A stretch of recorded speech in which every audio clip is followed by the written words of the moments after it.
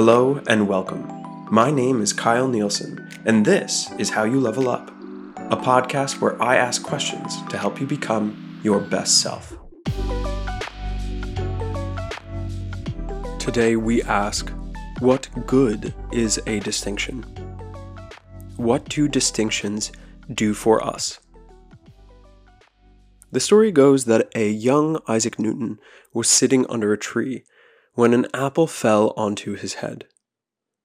This led Newton to investigate and coin the term gravity. We know that gravity explains a principle in physics describing why objects fall. Anyone who knows what gravity is can understand that when an object falls from their hand, it is because of gravity. Even though you may not understand the specifics of why gravity exists, you know that when a ball is thrown into the air, gravity is the reason it falls down. This distinction for gravity is a stepping stone that allows a child to map how hard they need to throw a ball, let's say a basketball, into a basket. It allows physicists to use gravity to understand the trajectory of a bullet fired from a rifle, or the propulsion necessary to push a rocket into the sky and beyond the atmosphere.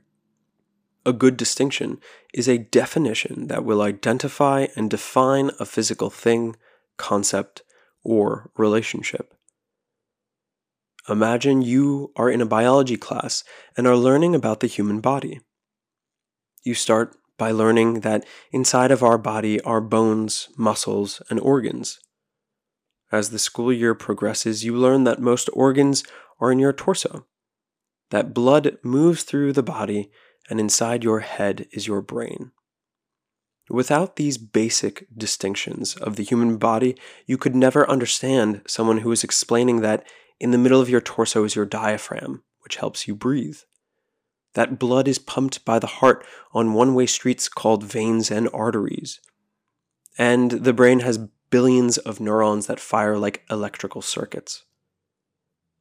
Distinctions allow us to organize our chaotic world and build knowledge to then use more technically.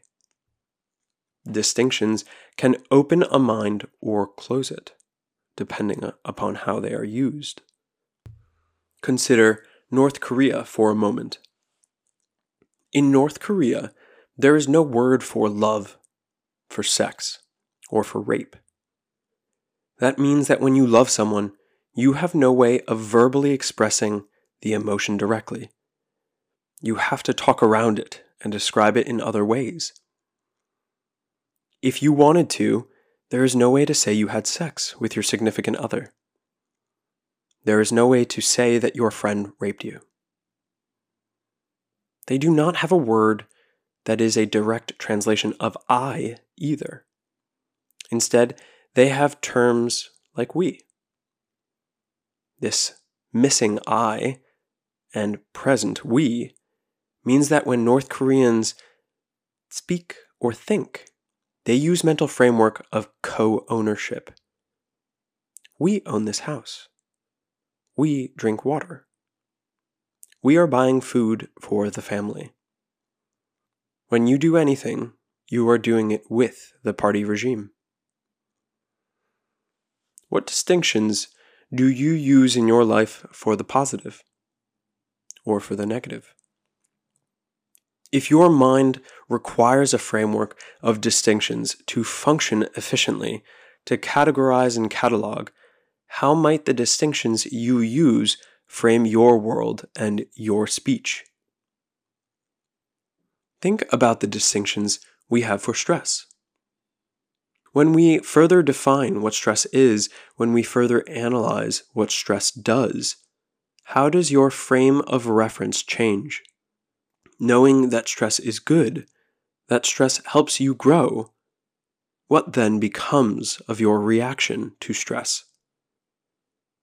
When we spoke about questions, when we created distinct forms of questioning, how did you walk away from that? What changes did you begin to implement in your questions? Or what observations did you begin to make about other people's questions? Distinctions help us, like they help a doctor understand the nuance of a sick patient. It's not simply that a sick patient is feeling bad and has pain in their chest. It is their breathing. It is a throbbing. What good is that distinction? I'm sure that you can imagine. If the small differences count for everything, how have you defined distinctions in and about your life? Where is there a distinction that helps you identify an environmental factor faster, more accurately? What distinctions in your life can help you take it to the next level?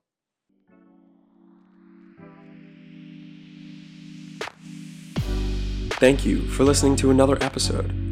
If you're enjoying the show, open up the app you're listening to this on and hit the like or subscribe button and give a 5-star rating. At least twice a week, you'll find a new episode asking you a new question, so you can strengthen your emotional independence, improve your communication skills, and upgrade your personal philosophy.